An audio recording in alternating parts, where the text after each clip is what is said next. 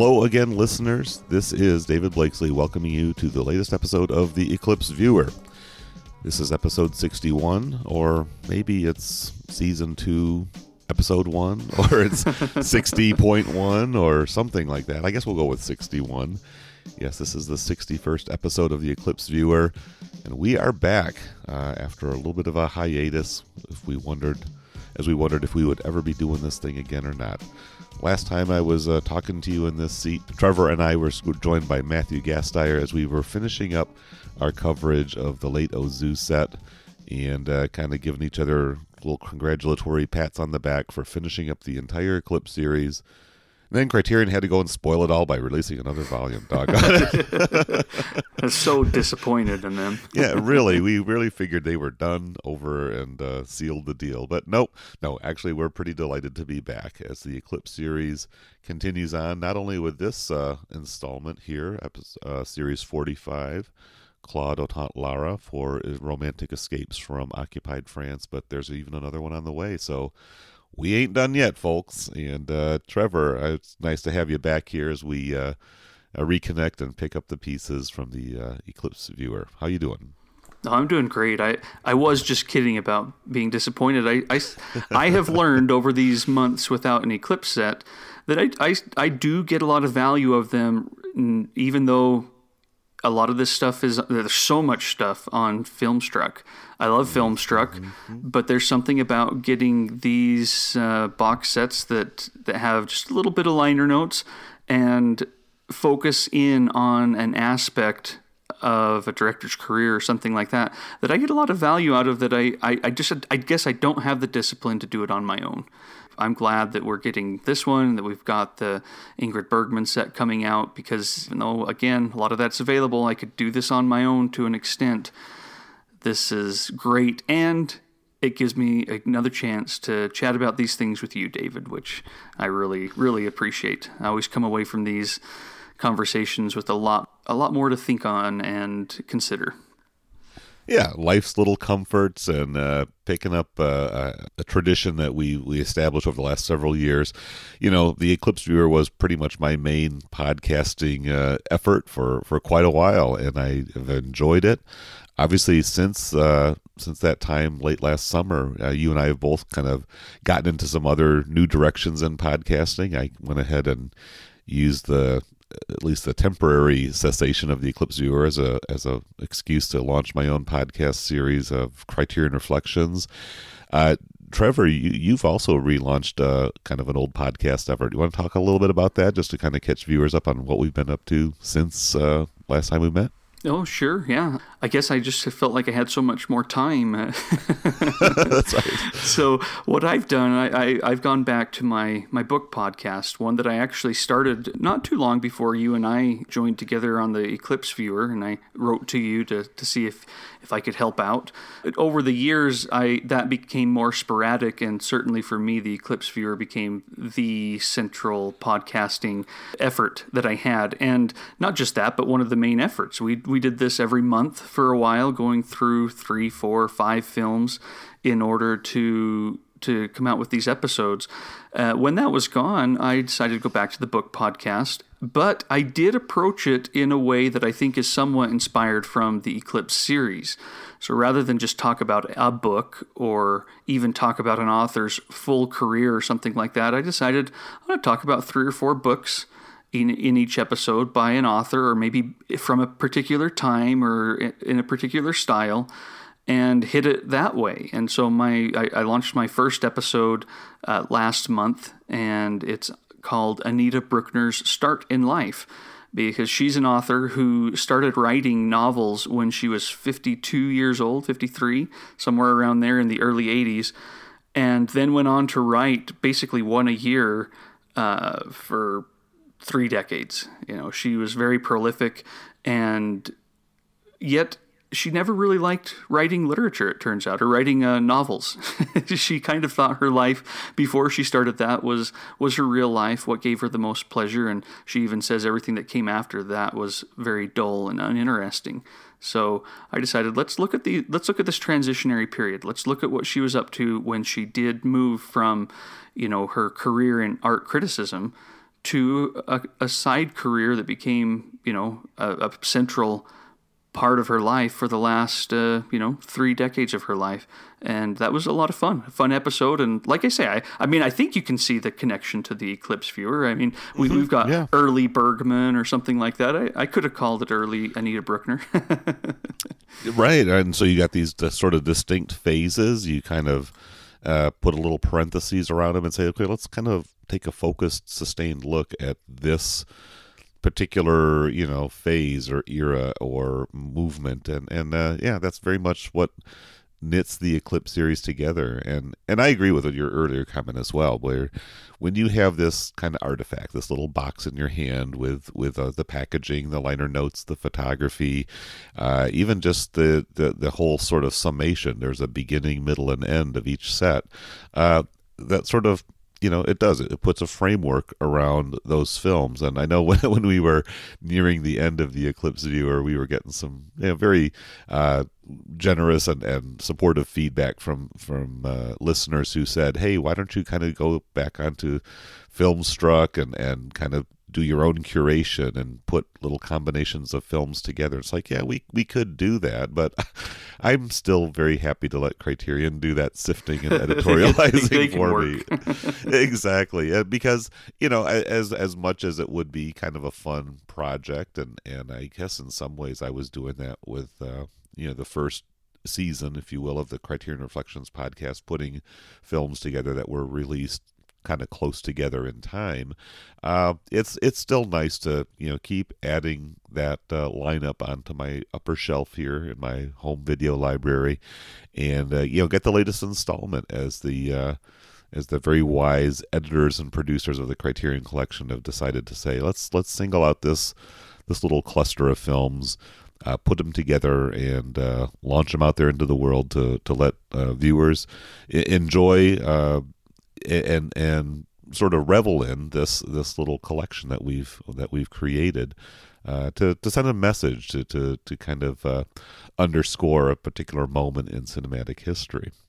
So here we are with like I say, Series 45, Claude Autant-Lara, 4 Romantic Escapes from Occupied France. So this is obviously a fairly new set. It came out sort of late in January. Here we are in early March. It's taken us a little while to get this together. Obviously, we've both been busy with other projects, but let's just talk a little bit about this set. What are we getting here? I mean, a lot of us were like, Claude Autant, who? What is this all about? These are films that were made during the German occupation of France. Pretty obvious there from the title.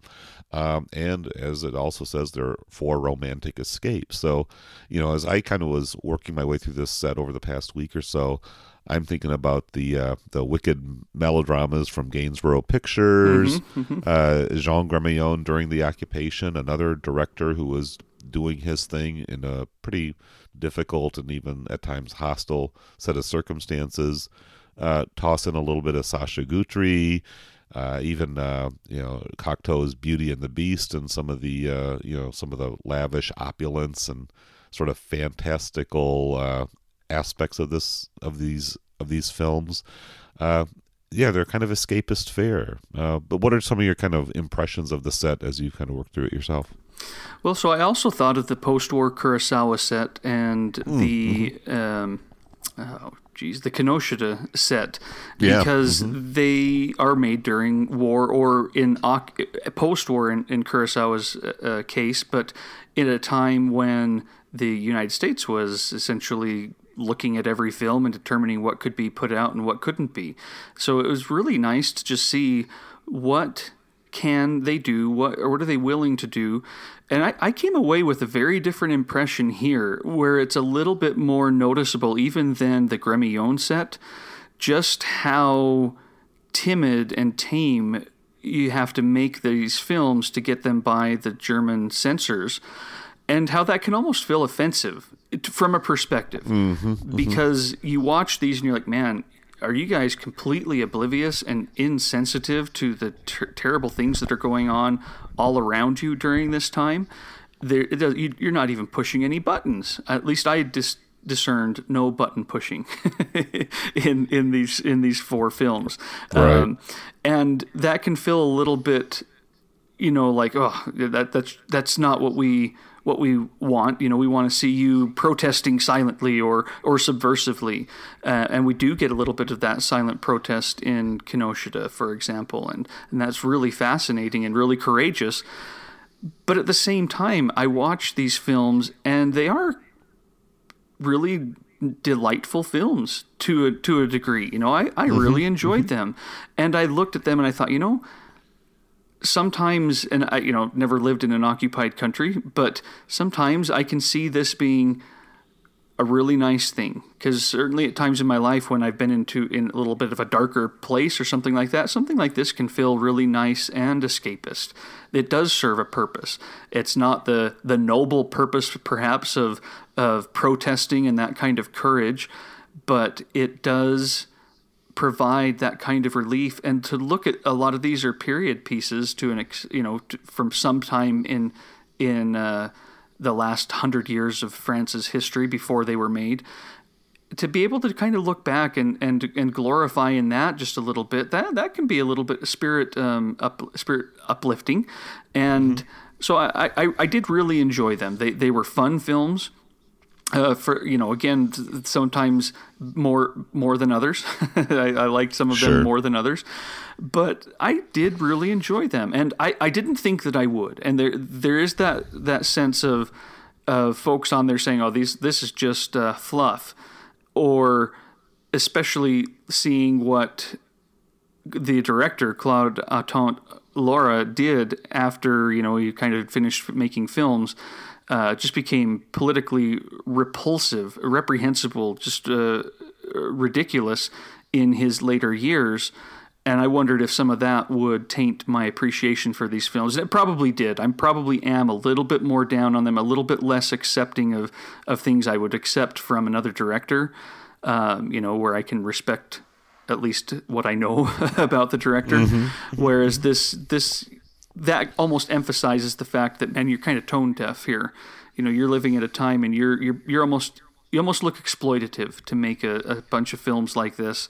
How much money are you making on this stuff? How do you ignore the problems and kind of look at these upper class people at a time when the worst thing they had to worry about was that they love so and so loves someone else, or and all those kind of strange machinations, or at most, I can't love so and so because they're from a different class than I am. It seems kind of trivial and trite from that perspective, but doggone it, if I look at them without kind of that perspective, that lens on, I really liked this set.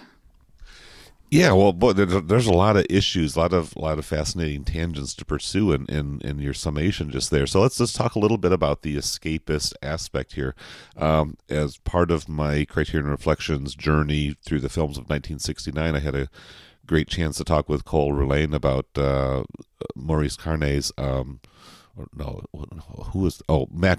Marcel Ophuls' The Sorrow and the Pity, which was a documentary both consisting of original source materials and interviews with survivors and key figures from the German occupation of France in the early 1940s, and it was really a very scathing look back, an expose, if you will, of lived realities that many viewers were probably aware of but had sought to sort of squash out through denial, with the complicity of the mainline French Vichy government and many citizens, ordinary working class as well as upper class folks of French society, who basically just kind of rolled over and let the Nazis come in and do their thing for several years, and to a certain extent even bought into the fascist ideologies.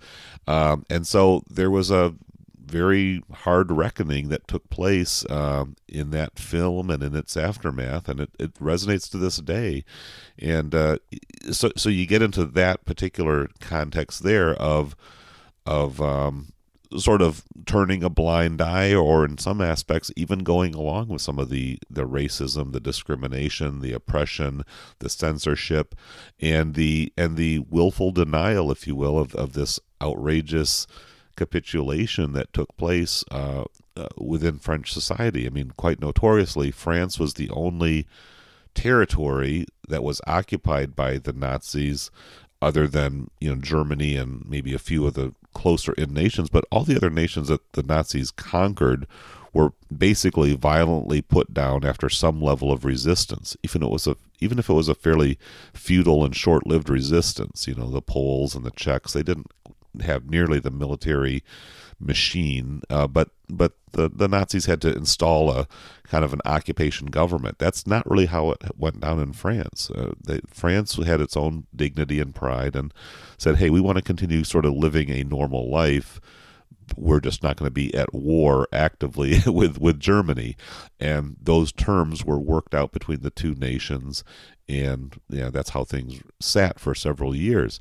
So in the meantime, you have this whole level of French society, including its film industry, with people who are like, okay, we're going to go along and get along, and we're going to continue to make these entertaining films and live a fairly comfortable, affluent lifestyle, and sort of make the best of the situation. So you're in this very human dilemma, sort of like you were saying, Trevor, like, is there the noble ideal of protest and dissent and kind of even putting your life on the line, or are you just kind of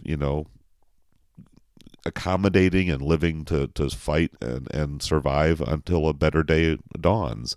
And I think that's the very real tension. And so you've got directors like Clouseau, who was, always an iconoclast, always kind of a, dissident in his own way. He's making films during the occupation that are pretty well regarded. You have Carnet, who's one of the great masters of French cinema. He's making films. Children of Paradise was made during the occupation, released shortly after. The Night Visitors, Les Visiteurs du Soir. Gremillon, we've already referenced him. And Claude Autant-Lara was one of those other directors who went on to become kind of one of the tastemakers and one of the definitive figures of late 40s and 1950s cinema. And of course that sets the stage for the eventual breakaway of the new wave and the distancing that they made from the cinema of quality and all of that. So, we're looking at a pretty significant chapter in French filmmaking history.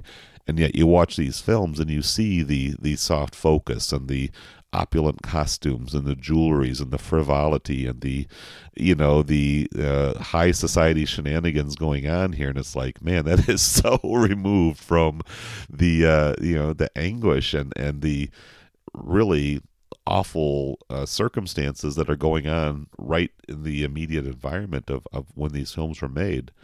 And yet societies are vast, complicated things. I mean, think of our own society and right now and the wars we have had going on overseas in different nations all over the world, some very publicized, some almost secretive. And yet we're all going about living our lives almost at times oblivious to all of that. Mm-hmm. And yet people are dying and people are suffering and crimes are being committed in the name of the country that we represent and positively identify with and are proud of, wherever we're at on the political spectrum nowadays. So, it's like I have to sort of step back and not get too judgmental or condemning towards the people. And yet I have to also ask of myself the same questions I asked them. It's like, are you paying attention to what's going on around you? And so, yeah, you're right. We have these really fascinating artifacts that are on the surface and even a little bit below the surface. Once you get into them, they're entertaining, they're thought-provoking, they're very well made. I mean, Claude Autant-Lara is a very skilled filmmaker, and he whisks us right along into these plots and these fancies that my wife and I enjoyed them, and we had a good time with these movies. And at the same time, they're kind of like a tasty dessert that kind of dissolves on the tongue. It's like, well, that was nice. Well, what's next? And so they kind of and how to describe that thing. Yeah, right, exactly. and how deep do we get for this particular episode into our analysis and dissecting of the different themes and layers that are laid out here? That's the kind of question. Yeah, it's a lot of interesting frictions, and I felt them as I watched them. And maybe that's, again, one of the things I like about having it as an Eclipse set if I had just stumbled on to, The Marriage of Chiffon or something like that on Filmstruck, I probably wouldn't have been paying that much attention to the year and the situation it was made under.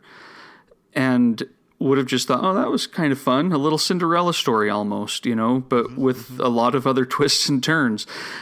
And I might would have enjoyed it even more, but it wouldn't have confronted me the way that I think I wanted it to. I am glad that I watched them from the lens of here's kind of a repulsive man later in life, and the liner notes get into that. It makes no excuses for who he became, the things he said and did, but it does say that's a different man. Something must have happened there. He actually was fairly progressive and open in these early years when he's in his 20s, 30s, and the like. And that was an old, embittered person who, inexcusable. And I think but he went through, Autant-Lara went through a lot of pretty harsh rejection. I mean, I think that's, and so again, not to make excuses, not to rationalize or water down the offense of his, far right, Holocaust denying, anti-Semitism, and probably many other gross offenses that he committed as he became sort of a spokesman for the National Front, and presumably some kind of white supremacist ideology and keeping France pure and all of that kind of garbage. But it is difficult to fully understand the context of what happens in a person's life that leads them to some of those embittered conclusions in their later years. Yeah, what kind of entrenchment happened there that made him just retreat further and further into that ideology? And this is pure speculation. I may even cut this out. But, when you're getting attacked so hard from filmmakers on the left and on the far left, I can see someone saying, I am not you. What other things can I say to be against you? Again, right. I don't want to make excuses, but I can see that there are some transformative potential in a life that pushes someone to that end. That maybe the liner notes are correct here. Maybe he was a different person back in the 40s than he became in the 80s, and I can see some things that would have affected that. Sure. But, he doesn't really get into that kind of posturing or ideology in these films. In fact, one of the interesting liner note aspects is that these are films of apparently scathing social satire. And I'm like, well, you're going to have to make that a little bit more clear for me. Maybe I'm just a little dense, or I'm a little bit dizzied by all the, the pomp and pageantry of these films. I certainly don't get, Jean Renoir's Rules of the Game or some of the other kind of, Clouseau, again, to bring him in, where the savage social commentary is very much right up front and center, and sometimes you're amazed at how did this get past the censors, or you even understand, this is why the censors, basically tried to shred the rules of the game. They recognized the overt, threatening commentary and outright mockery that Renoir had. And I don't know, how did that element pick up? Because I think these films are sort of regarded as kind of a takedown of the social hierarchy, particularly of the Belle Epoque France, the end of the century, late 1880s to early 1900s era. I think there's maybe 3 films set in that time. Of the 4 here, did that come through clearly to you? Because if I sort of squinted a little bit, I guess I can sort of see the frictions being portrayed here, but a lot of it maybe sailed past me a little bit more than it might if I'd taken the time to rewatch these films or dig it a little deeper. It didn't burn you, huh? It didn't. No. I didn't feel like they're talking about me. Well, so we should probably make it clear. The writer of the liner notes is Nicholas Elliott, and certainly I got a lot from them. I don't mean to sound critical, because I appreciated the the efforts to contextualize these films that he's obviously been with a lot more than I have. But yeah, that kind of sailed past me too, or I get it as much as I did when I was young, and to bring it up again, watched Cinderella.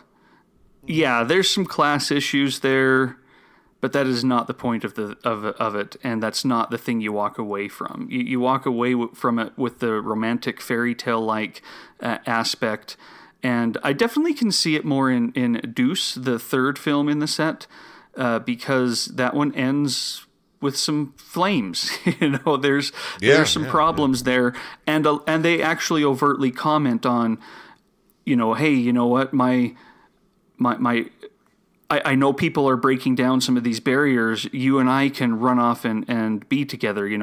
The noble woman says to the working man, and then it does go into some of the forces that are against that. But it felt to me pretty much the same as a lot of films do when they're dealing with that. It's a barrier to love more than it is something that's being explored in depth or really critiqued. It's just another barrier. And I liked it for that, but I certainly didn't walk away from it with that. My walk away from most of these films was that was really fun.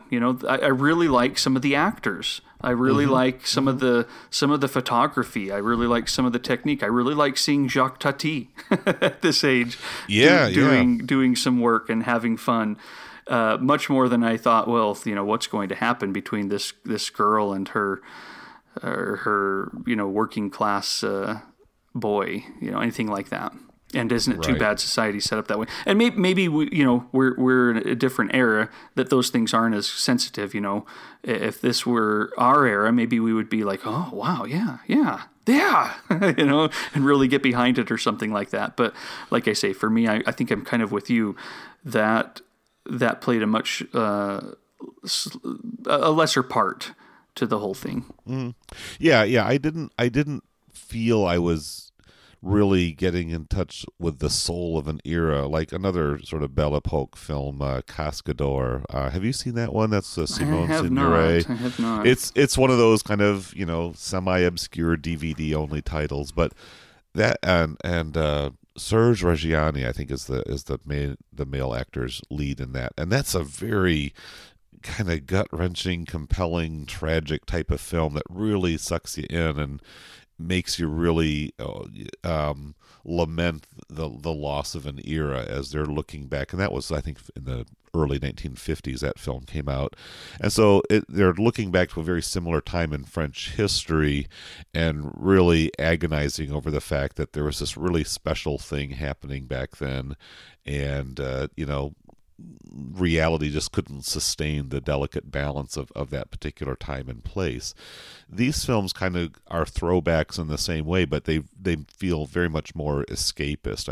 I don't want to sound denigrating, but sort of in the way that Hallmark movies kind of throw out the old costumes and the kind of the bric-a-brac of a certain era and give you that feeling, but it doesn't feel like you're really there in the same way. That brings me to something. See if this lines up with what you're saying. So I don't know if you've read too much from the author Stefan Zweig. He became more well known when Grand Budapest Hotel came out, and I wish that gusto were continuing. I don't know if it is. Sure. But he was writing just fantastic, fun, compelling romances and melodramas in the 1920s and early 1930s. I mean, these are some really fantastic stories about this time when it felt like he was king of the world and that the world was not going to change.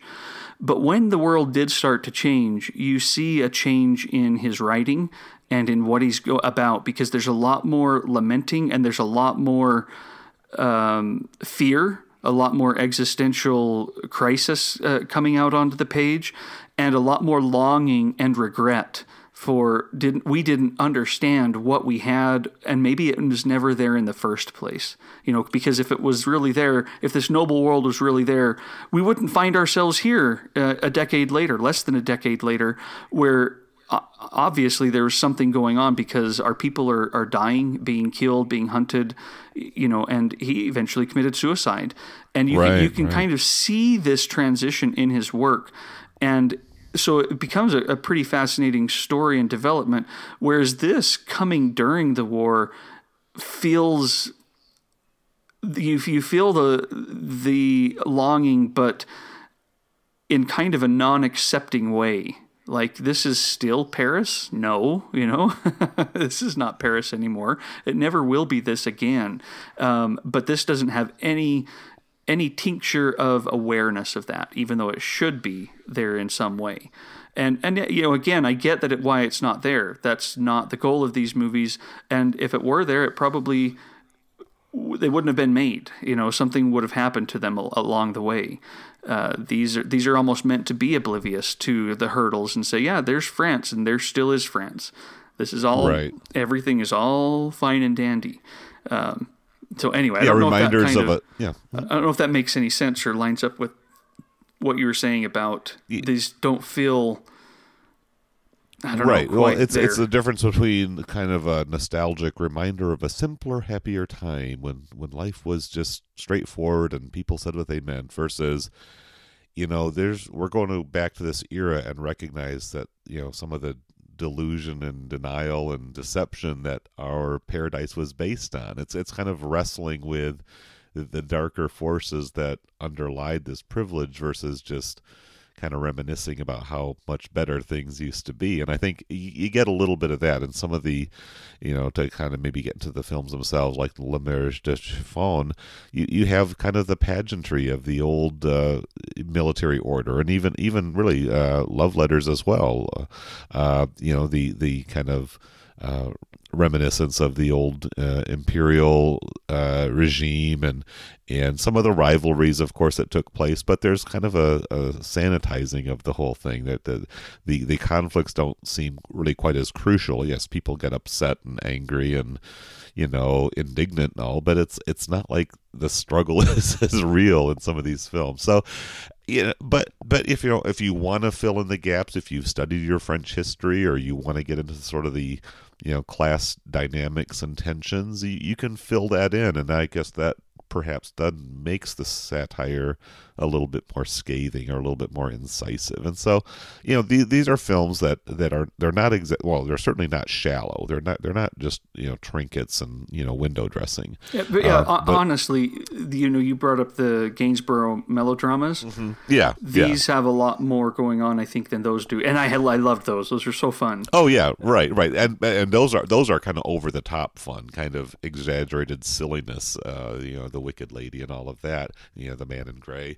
And I guess that's the thing, that was English wartime escapism, for the ladies who are stuck on the home front while their men are off fighting the war.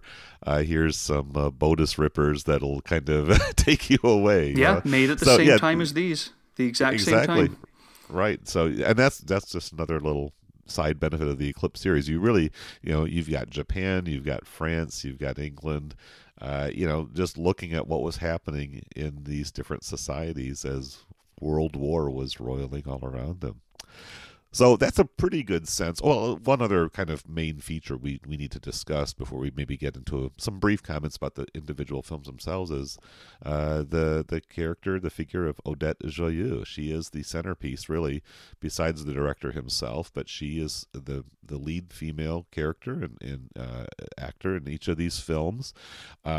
It's quite fascinating. She was a woman in her late 20s, even I think turned 30 by the time the last film was released. Yeah, just to put it into context, I think in 1942, or at least when she filmed the first one in this, The Marriage of Chiffon, she was 26. And then by the end, it's 1946. So you're right. I think she's in her 30, very early 30s.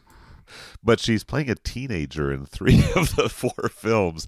She's a petite woman. Yeah. She's got big eyes. She's got an expressive face, and she's very charming, very capable. But still, quite often, I felt like she's a 20-something-year-old woman doing an imitation of a teenager. So there's a little bit of that hurdle that one has to get past, I suppose, if you're gonna let that be an issue. And of course, the men that she's involved with are typically more than twice her age, which is another little relic of the time and of the social structures of what was perhaps expected of young women of a certain class anyway. So, I enjoyed her performances. I certainly became a much greater, appreciative of her talents and of her ability to sort of be the focal point of 4 films in a row. I guess she was considered one of the, significant female actors of her day in France. What are your impressions of her work? I don't think I'd ever seen her or really known about her. I notice in Criterion they do have her in the cast of Max Ophuls' La Ronde, which I like that film quite a bit, but I don't remember her in it, and I didn't go back and rewatch it. I don't think she had a significant role, so this was really my introduction to her. And yeah, I really, really enjoyed her. I agree 100%. She is not a 16-year-old, doesn't act like one. At least, no, none that I know. And there's moments where she sort of bobs her head around and puts her hands behind her back, and she's the little coquette, So, like I say, she's kind of impersonating what a real teenager might be like at that time. But it's really all in fun, as how it felt to me. Well, and she. And to an extent, I'm definitely okay with it because there's a lot more gravity to her. She's someone who's a little bit more aware, I think, and you can see that coming out in the characters she's playing, which is nice because it gives a little bit of an idea of, they might not always be able to express it, but, teenagers are feeling some of these things. They might not be as articulate or as knowing and self-aware as Odette Joyeu's impersonation of a teenager is, but you see her going through quite a bit in these stories. In the first one, she's dealing with 2 suitors and what to do about that, and all of the frustration and excitement that might bring, and it's nice. But probably the best role for her was in Love Letters, where she's already a widow, a young widow, but that makes more sense. She's a little bit more aware and a little bit more world, not weary. She doesn't look weary, but a little bit more understanding and, I guess I'll just say for the 50th time, self-aware than the other characters, or than you would think any of the teenagers would be in these situations. I mean, even especially in the last one, Sylvie and the Phantom, or in The Ghost, in that one, they kind of play with her just being in love with this old romantic story, but it doesn't quite fit. And you're right, by that time she's 30-year-old playing a 16-year-old. But a very familiar face at that point too. Yeah. I mean, I'm sure they were trying to maximize her star value. I mean, you can tell the way she's framed here, the way she's featured on the posters for the films. She was considered a big box office draw. And again, for a nation, at not really at war in the same sense that other nations were at war, but certainly under occupation, subject to censorship, dealing with rations and deprivations. I'm sure her familiar face was just kind of a nice, nice getaway for a couple hours, and so they're kind of milking that for all it's worth, but it does really strain credulity after a while. She's just, and why does she have to be cast in such a diminutive teenager role? I mean, yeah, as you said, in Love Letters, she's very capable of holding her own, and I really liked that character. She's savvy. She's got her own little, angle for, survival and for kind of making the most of her situation. She's a merry widow. She's definitely, kind of having a little bit of fun with this disruptive role that life has cast her into. Yeah, there's the part at the beginning where she says that she was married for just a few months and then became a widow and has been that way for 3 years. And the man she's talking to goes, "Oh, a few months of joy and 3 years of sadness." And she says, regret. Regret. She goes, "No, a few months of regret. and 3 years of joy and freedom That's right. and all that kind of stuff. Right. So I'm rich. I'm set up. Everything's Yeah. good. What's not to like, right? Yeah, so little things like that definitely made me like her. I liked her from the moment that we get to know her. When she meets the colonel in the rainy streets, it's a beautiful shot at the very beginning of The Marriage of Chiffon. I liked her from that moment when he's being a little deceptive, and in a way that, the more that the Me Too movement goes on, that you're like, oh, come on, man, don't do that. You cannot tease her this way and steal her shoe. Right. That's just wrong. And, but trying to kind of strip that away and just look at it from these two getting to know each other for the first time in the dark and kind of afraid to go under a streetlight, because then she'll see how old he is and he'll see how young she is. I mean, that was just kind of fun and charming, and she was a big part of that because she's quick. She's got presence that you can feel, from the get-go, and her arguments with her mom and the way that the servants love her and will basically even go against their employers in order to help her. All that it makes sense because she's a presence, and that's from her, from Odette Joyeux, and not necessarily from Chiffon, because that presence seems to go through every single one of these films. There's not a film here where she takes a back seat and looks like she's not really. She's always the center. There can be 20 other people in the screen. You're watching what she's doing. Well, and she's even paired up with some other really beautiful, classically beautiful French actresses of her own era who are taller and have a little bit more of that sort of classical elegance and sexiness to them. And she's a little bit of a waif, but she's spunky, she's energized, and there's something really vital about just her presence and her persona. She's not, beautiful in a sense of a stunner by, at least by contemporary standards, but she's got a great gaze. She's got tremendous poise, a self-assurance in a small, petite persona, and there is something really likable.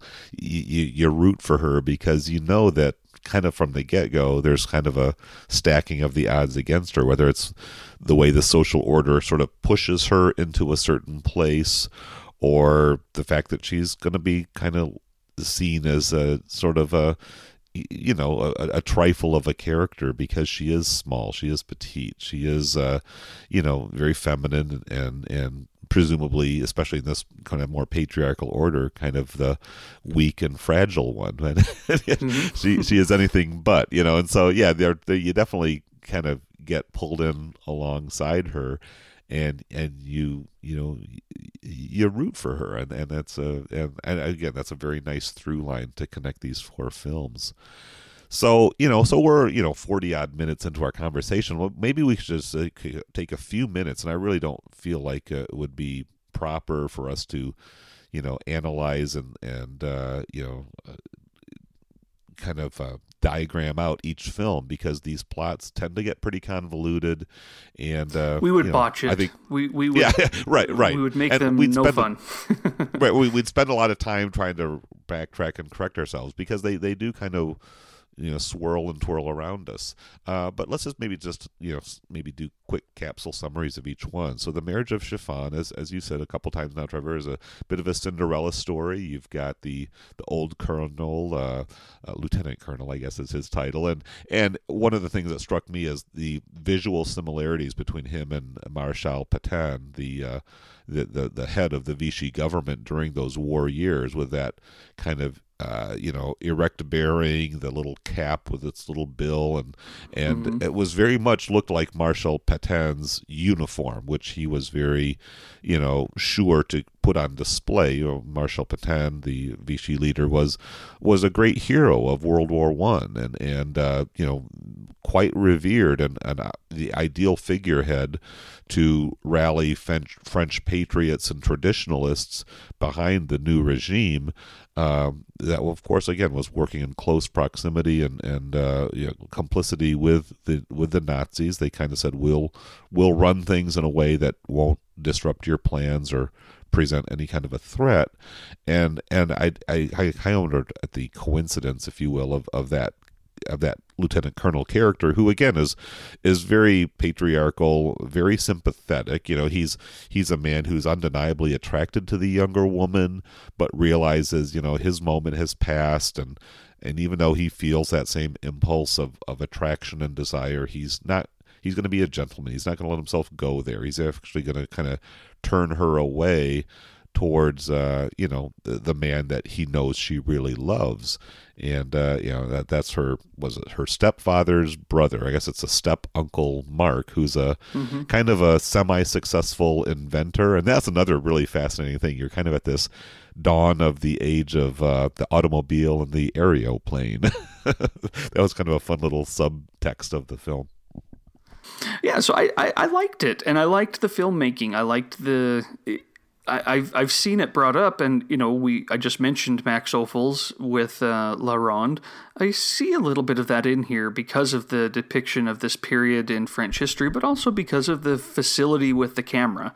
It's not quite as lavish and sweeping as Ophuls, but like I say, that first shot of those two coming together in the rain, it was lovely. And it's a fun film. It's a fun film with watching her dealing with the frustrations of what her parents expect, what's good for her, what she loves.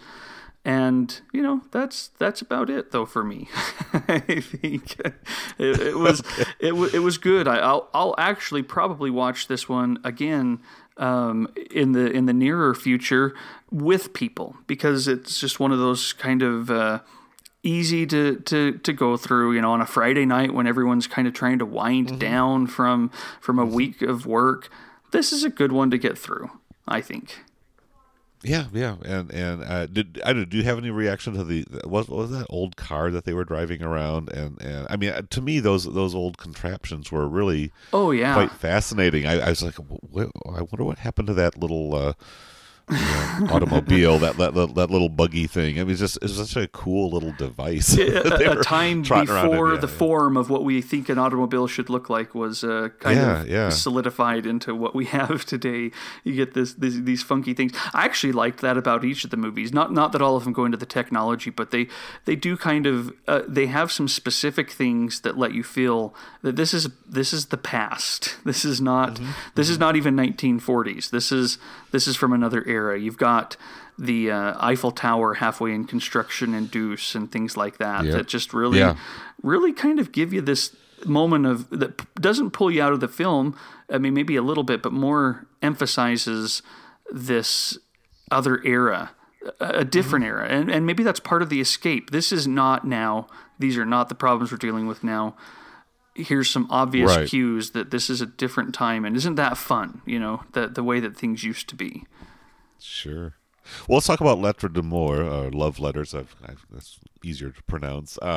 This is a kind of a classic, mistaken identity, mix-up type of thing. In fact, there's a fair amount of that mistaken identity thing going through several of these films. But Lettres d'amour is basically a little bit of a scandal play. A young woman has agreed to sort of be the recipient of love letters from a friend of hers. Those letters get mixed up. There's some interesting courtroom stuff. I guess I'll go ahead and ask for some of your response to that. Thinking about our recent conversation about young. I probably did more and had more to say about it in Young Mr. Lincoln than I do here. Okay. Other than the fact that I really like the actor. He stood out to me in this one. Is it Francois Perrier? Yeah, I believe so. He was kind of the lights going on for me in this film. We'd already come to know Odette Joyeux and liked her, and as we said earlier, here she's a stronger character, a little bit more in control and knowing, and then we've got this young man, this young attorney who is falling in love with her, and he's just interesting. I couldn't figure out if I thought that he was kind of a goofy-looking fella who didn't suit the role, and then there are moments where I'm like, no, he totally does. He's got that kind of that persona that just plays with you and your expectations of who he is, how strong he is, how much he can actually win her heart, and all of that. This one for me was a fun story, mostly because of how off the wall and confusing it got. It was fun to try and patch it all together, and I liked the ending. I won't get into it, but it's so silly. But I liked the final flourish. Yeah, this had some farcical elements to it. I think that lead actor could be a pretty persuasive leading man nowadays. I think of was it Timothée Chalamet, the guy who's in Call Me by Your Name and Lady Bird and several other films. I think there's even some visual similarities. Obviously, the hairstyles have changed a little bit there, but the basic features and poise and presence, kind of an interesting little through line there. He's the hedgehog, right? And so there's just there's just some very fun elements of mix-ups and deceptions and some parlor games in terms of the letter caught in the fire and just some very interesting little crossplay between different characters. But you're right. It's a bit of a frothy frolic there, kind of just a fun movie that leaves you amused, and there's some little dancing and ballroom drama, all that kind of stuff going on there. So a very, very fun. It was probably, as far as the funness value, my favorite of the set. I would agree. I thought this is one. Oh, go ahead. Sorry. Well, you're right. It just hits all those notes. Just a very enjoyable escapade. Yeah, I thought that Sylvia and the Phantom was more my cup of tea with, and we'll get into that in a minute. But yeah, this one ultimately probably gave me the most pleasure. Yeah. And then Deuce. This is the tragic, maybe more in some circles at least, more the traditional, kind of bleak French, not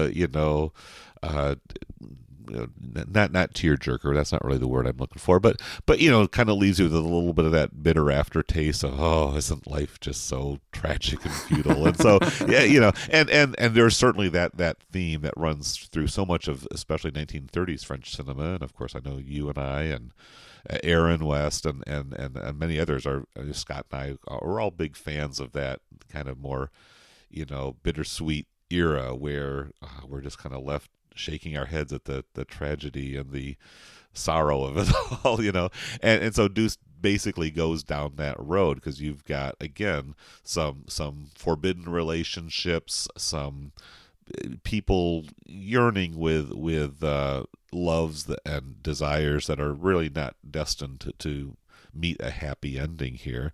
It's a much darker tone. You do have some interesting technology, the elevator, and the kind of the new progress and prosperity of this family, and yet just how entrenched against themselves they are across the generations. There's this real harshness that kind of just undermines any hope of a brighter, happier day at the end of this little sojourn that we're on with these characters. Yeah, I think as far as things to chew on, this is the film of the set, and probably the most famous and most well-regarded, I'm thinking, based on what I've seen. I mean, I did not know who this director was, really, or at least that he was a director, until this was announced. And so this is coming just purely anecdotally and from what I've seen since. But it seems like this one has the most acclaim. It's considered, a masterpiece in some circles, and I think it's even on one of the recent They Shoot Pictures, don't they, 1,000 best films lists from, I don't know if you saw that. Can you corroborate my claim there? I can, but maybe we'll put a link to that in the liner notes there. If it's true. The show notes, yeah. Okay, sure. I think it is. I think I saw that it was on there. And I think it has all the elements. Yeah. Beautiful set designs, great performances. For They Shoot Pictures type of ranking, I think it has some of those darker, tragical notes, which those are the kind of films that, at least with a certain type of viewer, they tend to resonate. They kind of sink in a little bit deeper than these, fluffy, escapist fantasies. Well, and almost to contrast with the fluffy escapist of, I'd say each of the other three have, this one feels a lot more claustrophobic and a lot more tight and reined in ways the others just don't. And I think it starts from the very opening scene where you're obviously looking at a miniature. It can't be anything else because, the Eiffel Tower is built by 1943. And yet there we see it not even halfway, kind of just the pedestal, the very base of it is built up. And yeah, it looks which puts you in this very particular moment in time. And I love those miniatures. They look would great. Love to see more of that kind of thing. But the way that it worked for me was, it's obviously a miniature, but it starts to pan, and apparently they've put it like on a roof somewhere or something, because as they pan using some great film technique, you do start seeing in windows, it becomes a little more depth. And to me, that just made the whole world feel like a miniature.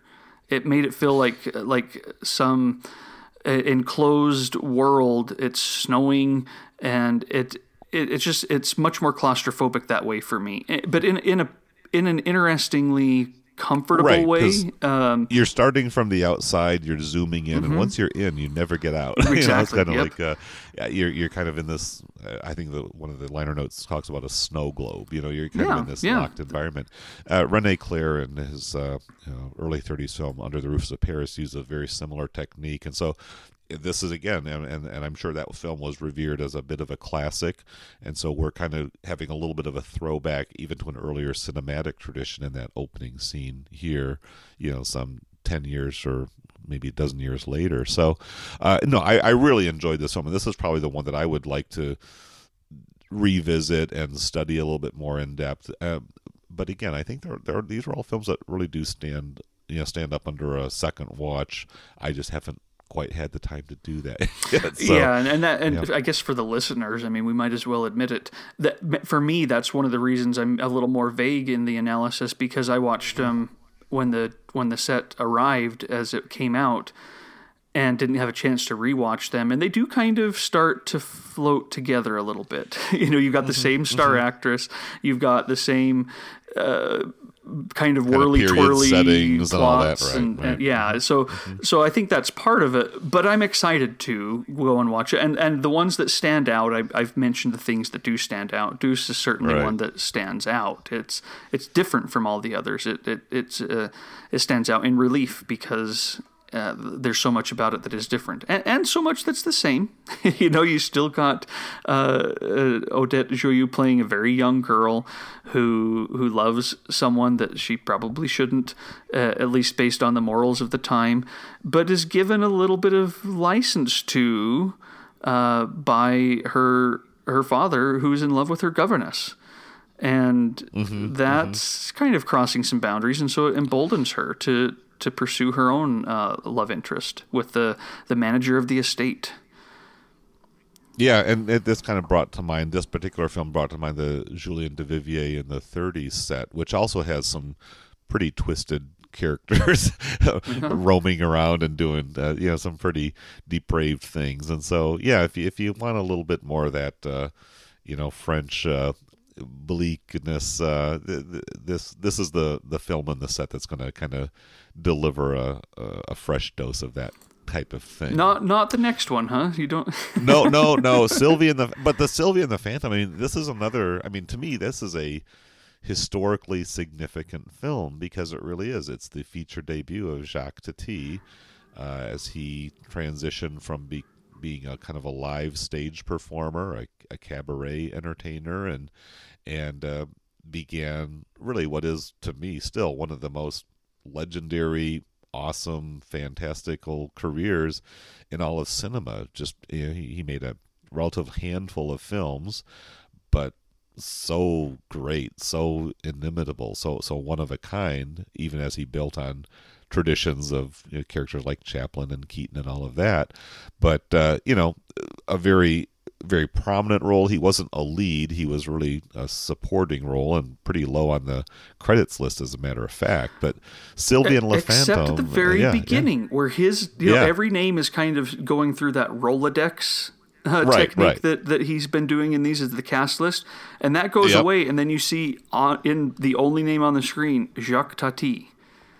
Yeah, I think he was a known character. There's also Sylvia Renaud, who's in Love Letters. She was kind of at the end of the credits, but she was also in Clouzot's Quai des Orfèvres, a post-war film. But she's another pretty significant lead female actor. So it seemed like their way of doing credits was to kind of backload the end of the line there with some significant names. And I think, again, even though this is Tati's debut, he really brings the film to a different level. He really makes it stand out, along with the special effects that showcase him so brilliantly. Yeah, so I didn't know it was Tati until I sat down to watch it. Oh, okay. And so that was a really fun discovery for me, because it definitely is the old Tati. This isn't Monsieur Hulot. This is the Tati from all the shorts that we get in that great Criterion set. The young, skinny, tall, lanky Tati. Yeah.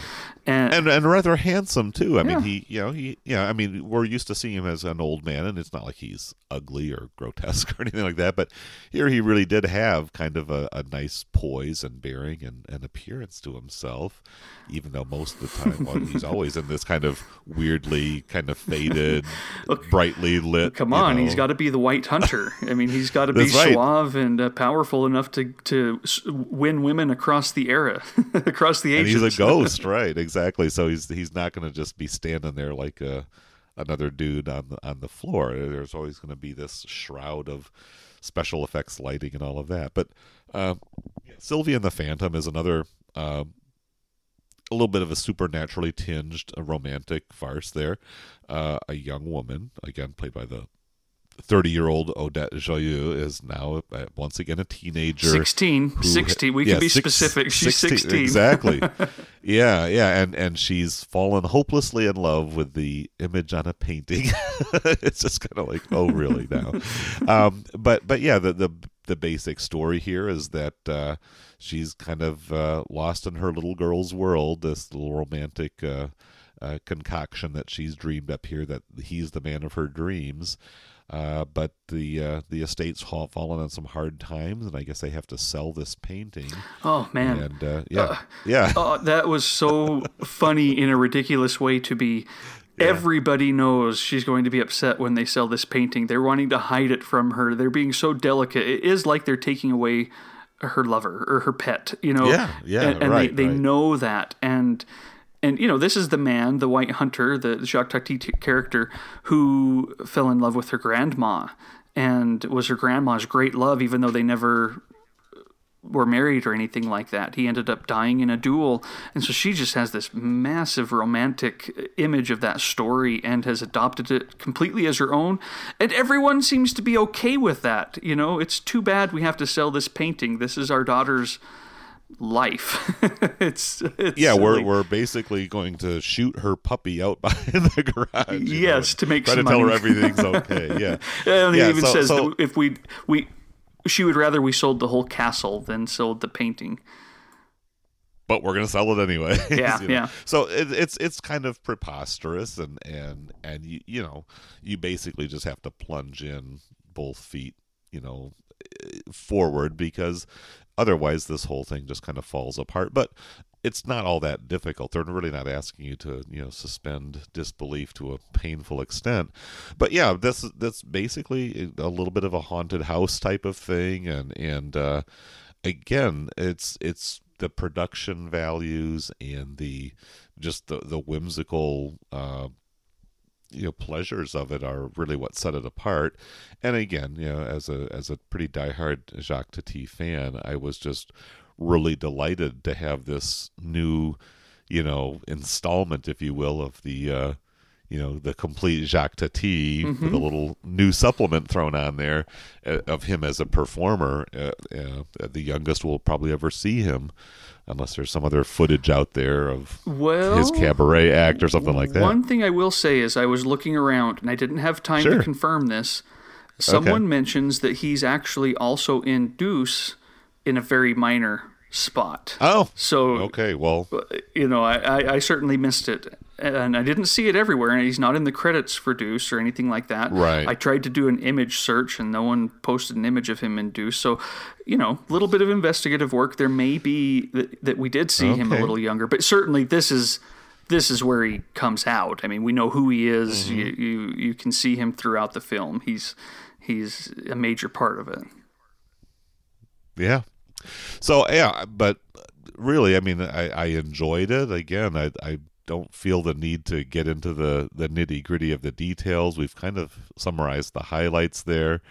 I don't know, any other particular bits that stood out to you or that come to mind? Just the technique that apparently they used to film Tati as a ghost. I don't... It's really well done. It is. It's quite persuasive for a film of this era. With it's all camera effects and double exposures and lighting and things of that sort. And one of the techniques that they talk about in the liner notes is they actually built like mirror sets and had Tati on the other side of the room, basically on a set that was the same as the one that the actors that you can see were on, and they used glass and mirrors and lights to shine him over so that when they filmed the other side, as he's walking up the stairs behind them, it looks like he's on the same set.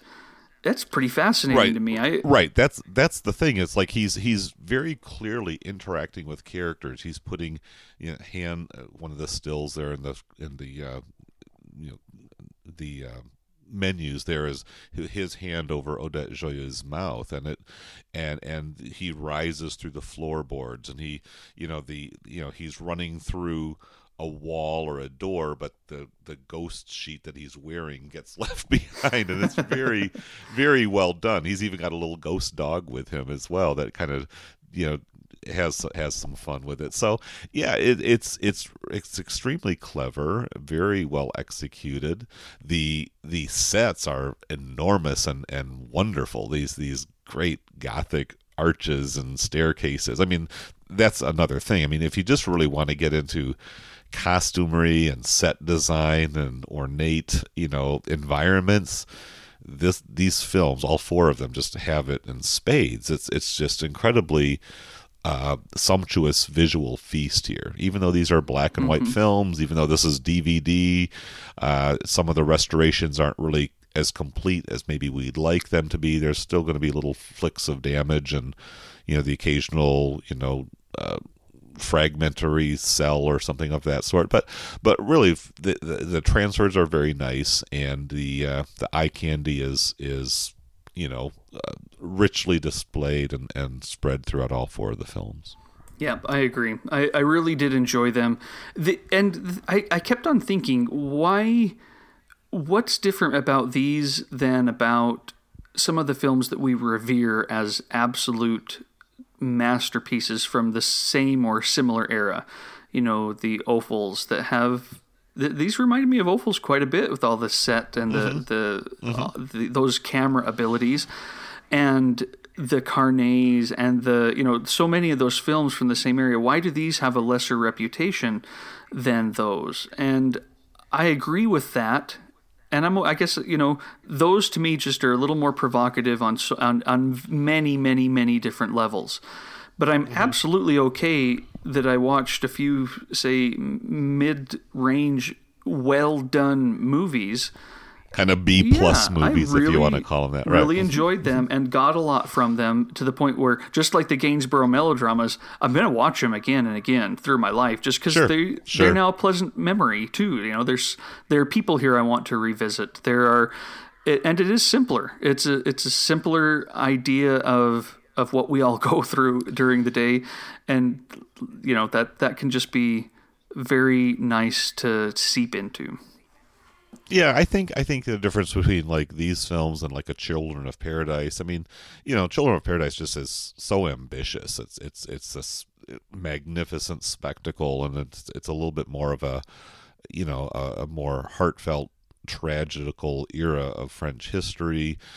So the stakes are higher in some of those films. I think, as far as camera work, Ophuls is definitely more ostentatious and more daring. I mean, he has crazy shots, but he pulls them off. The execution is just remarkable in what he's able to do. So Autant-Lara is, as the old cliche goes, he's the cinema of quality. These are films of great, craftsmanship and a very solid delivery. There's a lot of variety. There's a lot of delight. There's definitely so much to enjoy in these films, and yet he's not shooting for the stars here. He's not trying to create an all-time landmark masterpiece of film. He's just really presenting something that is well done, that is diverting, that is amusing, that is unique and intelligent, and there's enough variety. These films are certainly not formulaic.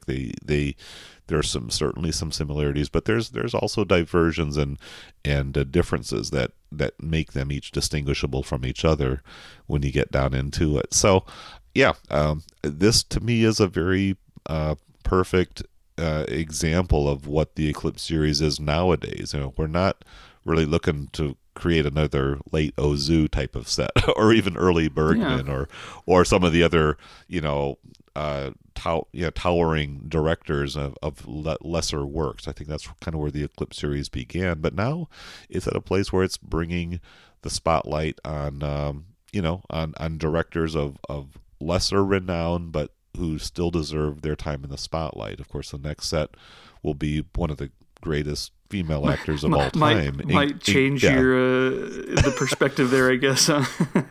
Well, but by emphasizing her early Swedish work, those are films that, I mean, maybe Intermezzo could be a double feature with its Hollywood counterpart version, but those films are not going to sustain a standalone release.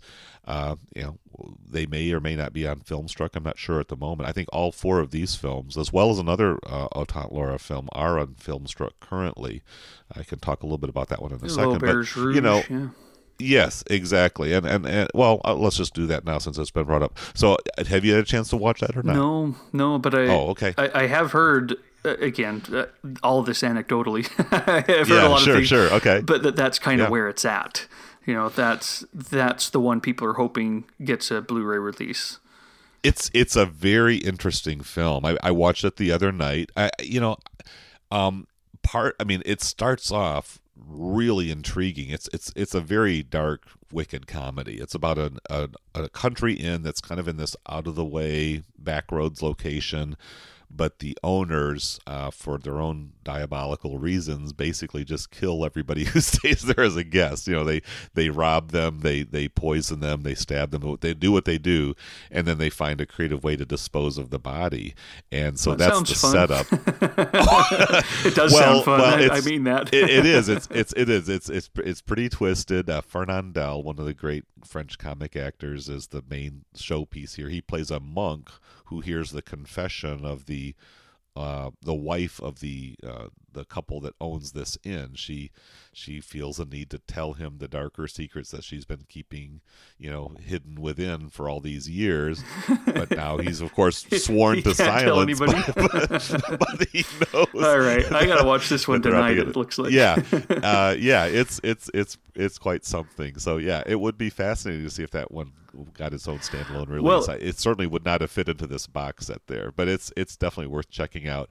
And it's a little bit closer because there are some elements where I could sort of see a Truffaut or a Godard just like, oh, come on, these old men, let's give us a chance, so you get a little bit of that taste of the friction between the yet to emerge Nouvelle Vague and the mainstream quality of 50s French cinema that they were rebelling against. So it's just kind of fascinating to see that history developing as we watch these films. Well, one thing to note, I'm looking at it on Filmstruck right now, and it expires on June 22nd, 2018. I don't know if that means it only will be streaming for a little while, if it's one of these that they just have for a bit, if it means that maybe they'll release it sometime after that. I think, but if I might be mistaken, but I think I saw some Studio Canal credit stuff at the beginning of that one. I better really watch it tonight then.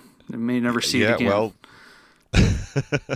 it's definitely, you can see he's evolved. Even the image quality and the transfer is crisper and more modern looking for a early 1950s film. So definitely worth checking out if you want to track Claude Autant-Lara. Even to finish up my comments on Ingrid Bergman as we kind of look forward to the next episode of the Eclipse Viewer, it's going to be a lot of fun kind of viewing her roots as an actor and sort of setting the stage. Of course, they did the Ingrid Bergman documentary as a couple years ago now, and some debates and questions of whether or not that should have been a standalone or all that. We'll set that aside, and we'll take a look at Ms. Ingrid as she established herself as one of the most absolutely iconic female presences in all of cinematic history. So I'm clearly and eagerly looking forward to that one. I think it's going to be a fantastic addition to the series. Yeah, I'm one who really enjoyed that documentary too and wanted to have access to these films, so I'm glad to see them. I haven't watched them yet. And I don't know how many of them are available on Filmstruck. I think a few of them are, if not all of them. I think there are a few others that are on Filmstruck that didn't make the box set. So I assume that, it's going to be, what is it, 5 or even 6 films? 6 films. 6, right. So we might have 2 more episodes coming up. Yeah, the two-parter there. I think I might. I don't really want to whip through 6 films in too brisk of a pace there. So we'll stretch things out a little bit. I think I'll call it right here. Sounds good. All right. Well, this has been a great reunion with you, Trevor. I know we've collaborated on other things too, but it's really nice to get the Eclipse Viewer up and running again, and looking forward to more. So, any last comments before we wrap it up? Nope. Just want to agree with you. I'm glad that these are coming. It may be that they'll keep coming 1 or 2 every year or every 2 years. So, I'll look forward to these Saturday mornings chatting about films with you for hopefully the long future. Excellent. Well, it's been a fun time as always. So thank you, listeners. Look forward to your feedback. If you got any comments for us, look for us on the Criterion Cast website. There's links for both Trevor and myself. You can email us, leave your comments and all that. So thanks for listening in. We'll see you in a couple more months. Bye-bye.